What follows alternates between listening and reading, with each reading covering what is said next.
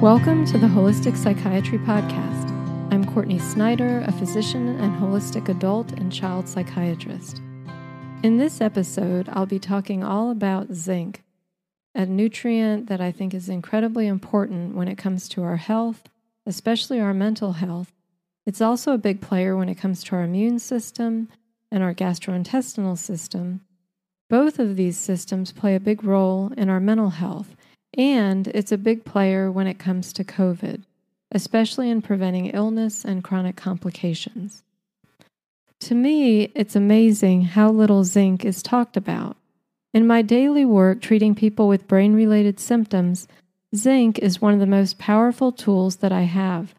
That's because more than 90% of people diagnosed with depression, behavioral disorders, ADHD, autism, and schizophrenia have relatively low zinc levels, ranging from low normal to severely deficient.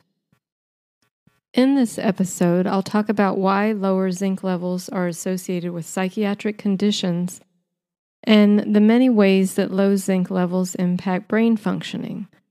Low zinc levels also raise the risk of physical conditions such as autoimmune conditions, infertility, cancer, and it appears to raise the likelihood of getting COVID, being sick from COVID, and having chronic neuropsychiatric symptoms from COVID.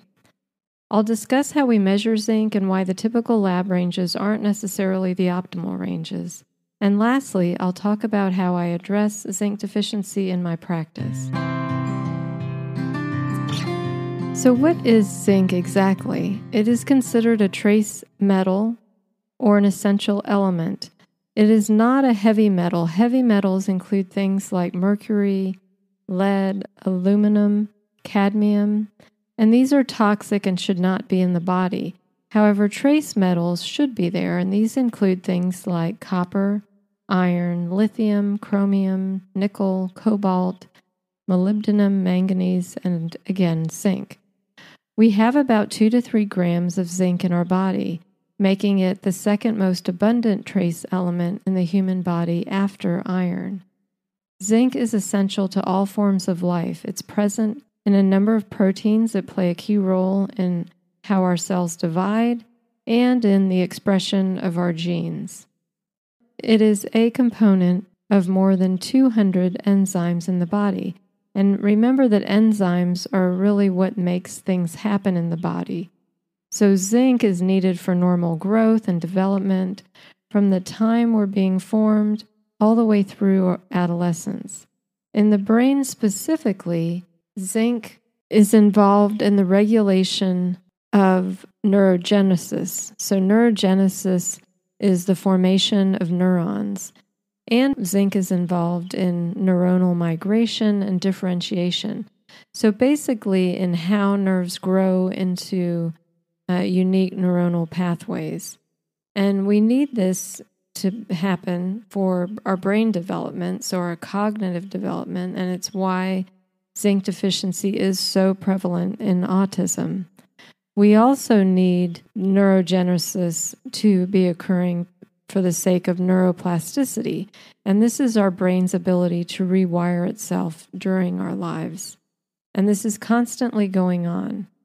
It's important to note that zinc is necessary in preventing neurodegeneration, so things like Alzheimer's, Parkinson's, and age-related macular degeneration.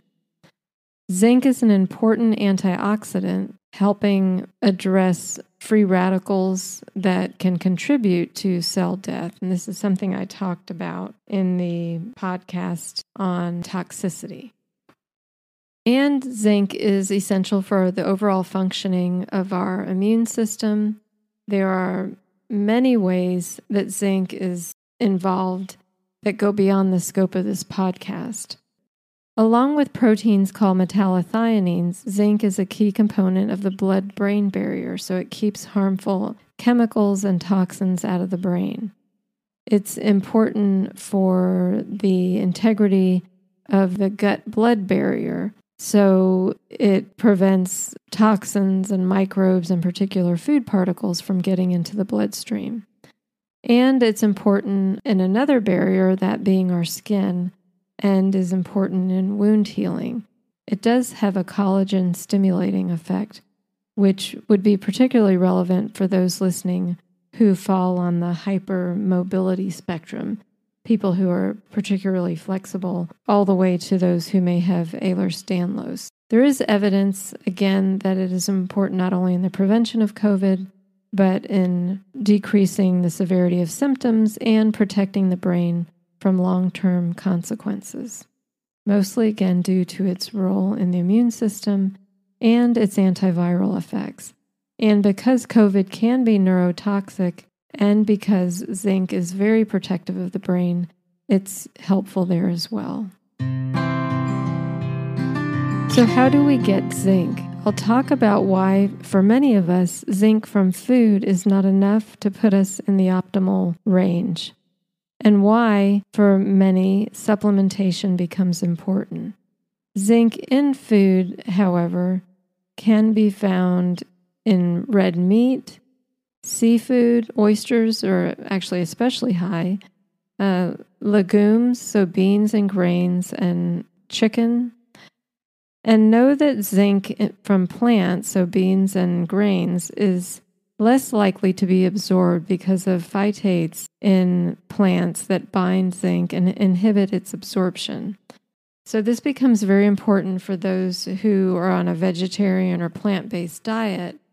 This could create problems and result in, again, zinc deficiency and consequences of that. A vegetarian diet can easily increase someone's vulnerability to mental health conditions, inflammation, and toxicity. This is also an important point for those with or those working with individuals with anorexia who may become more rigid in their thinking and thus more restricted in their eating, in part because they are increasingly low in zinc, and I would add low in methyl, and that relates to undermethylation, and methyl we also get from protein sources. I think in these modern times when the food we eat is less nutrient dense and the environment that we live in is more toxic, the more we're exposed to toxins, the more antioxidants, including zinc, can become depleted. And then we can become deficient and have the secondary issues, which I'll be talking about.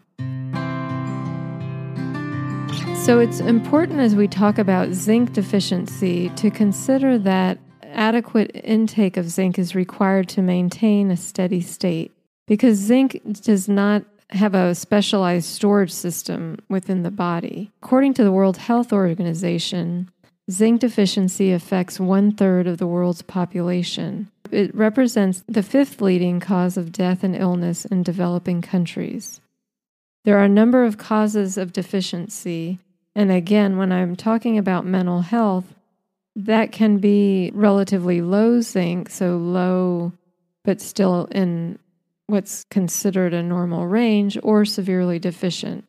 So as I'm talking about the 1/3 of the world's population, that's referring to more of a severe deficiency. But causes of zinc deficiency, the most important would be malnutrition, and this affects 17% of the world population. Gastrointestinal diseases such as Crohn's, ulcerative colitis, and pancreatic disease can contribute to zinc deficiency. Severe or chronic forms of diarrhea can contribute to zinc deficiency, as can increased oxidative stress, which I was talking about. Again, this is where there's an excess of free radicals, and this could be from illness, from infection, from inflammation. So really any chronic illness can contribute to zinc deficiency over time. So chronic liver disease, chronic renal disease, sickle cell disease, diabetes, malignancy, and other chronic illnesses. Aging can contribute, and it's very common and expected that as we age, we will become more deficient in zinc. So the need for supplementation becomes that much more important.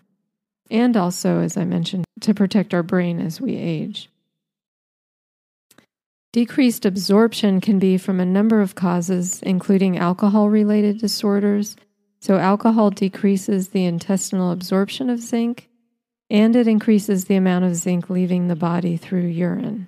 Certain medications can decrease the absorption, including steroids, certain antibiotics, such as quinolone antibiotics, and one example would be Cipro, and tetracycline antibiotics. Certain diuretics can also inhibit the absorption of zinc, and high doses of iron, greater than 25 milligrams, could interfere with the absorption of zinc. And so in this case, it would be important to take the iron away from the zinc so that they're not interfering with one another.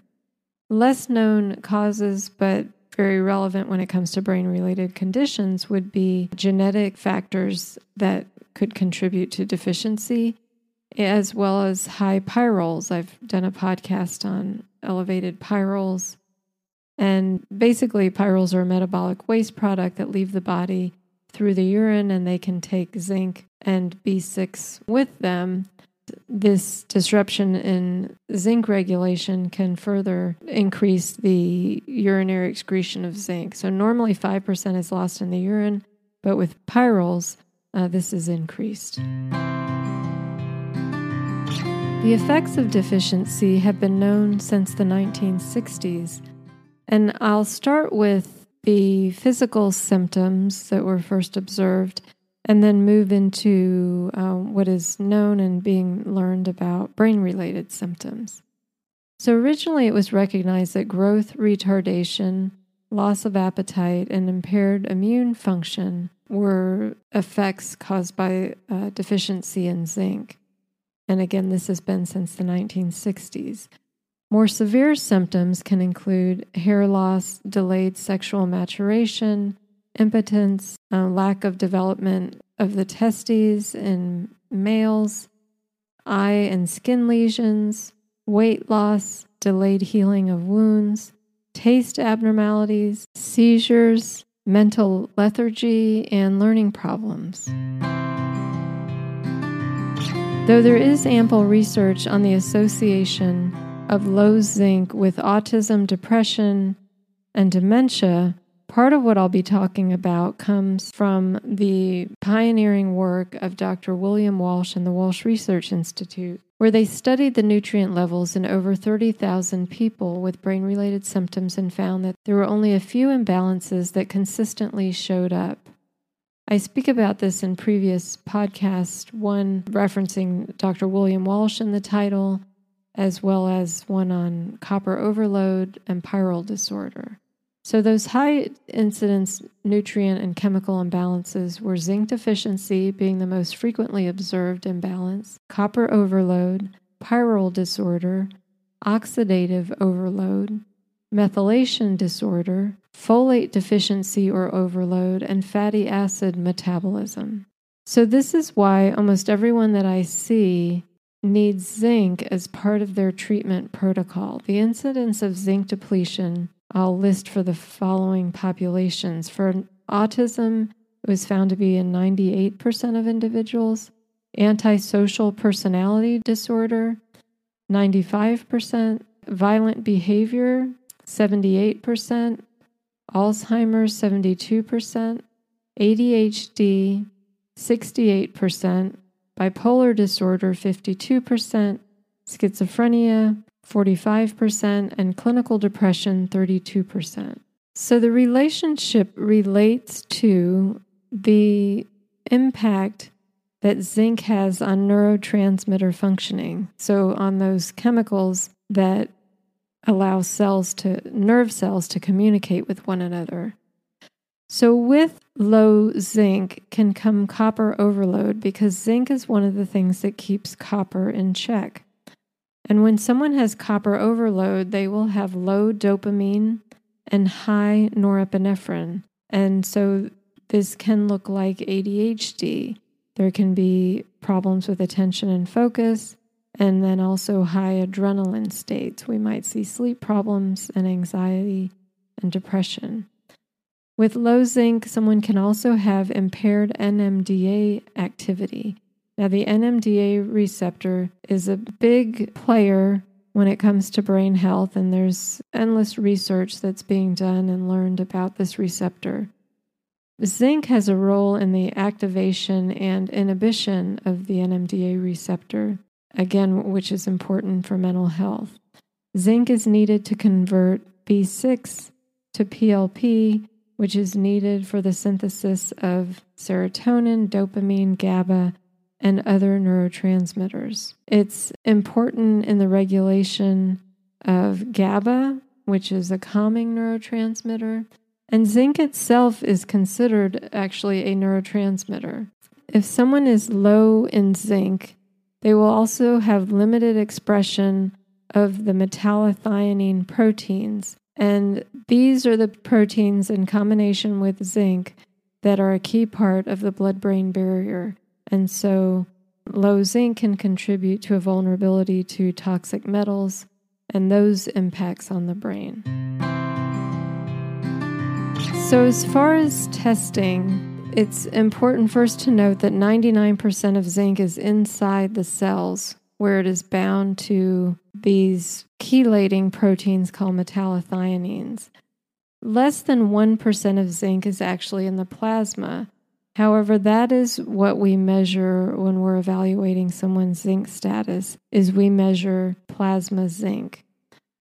So if you ask your doctor to draw a plasma zinc level, they may be happy to do that. Sadly, though, there are not many who at this time see value in checking zinc levels. And you have to keep in mind that a doctor needs to have a reason in their mind for doing a test and an understanding of what to do with the result. So you're just wanting a zinc level. It's not a given that they're going to understand the need for that. You can order your own plasma zinc level, and ideally I would recommend, if someone is doing this, that they also check their copper level. A lab, DHA laboratory, and this is not I don't have any financial relationship with this or any lab for that matter, but this is where you could order zinc level and copper level, and they actually have a brain health kind of bundle. When they share those results, you'll see the lab's range, but you'll also see the optimal ranges for things like zinc and copper. And those optimal ranges are based on the work of Dr. Pfeiffer and Dr. Walsh and the Walsh Research Institute. The reason to get both the copper and the zinc is that you don't want to drive low copper down even further with zinc supplementation. So more often in brain health, what we see is high copper, not low, but it is still possible to have a low zinc level. And if someone were to take high amounts of zinc, that could cause problems in that regard. I do think that zinc levels should be part of every medical and psychiatric evaluation, not just to address things like toxicity, inflammation, and neurotransmitter functioning, but to also prevent the consequences of toxicity, inflammation, and neurotransmitter dysfunction. So I hope you have a greater appreciation of zinc. And if you'd like to help me share some of this information and get it out into the world, please consider sharing or liking or commenting on any of the social media sites or on the podcasting platform if that's an available option. If you'd like to learn more about root causes of brain-related symptoms, please visit my website at CourtneySnyderMD.com. And if you'd like updates on these podcasts, please consider subscribing. I look forward to connecting with you in a future podcast. And until then, take care. Bye-bye.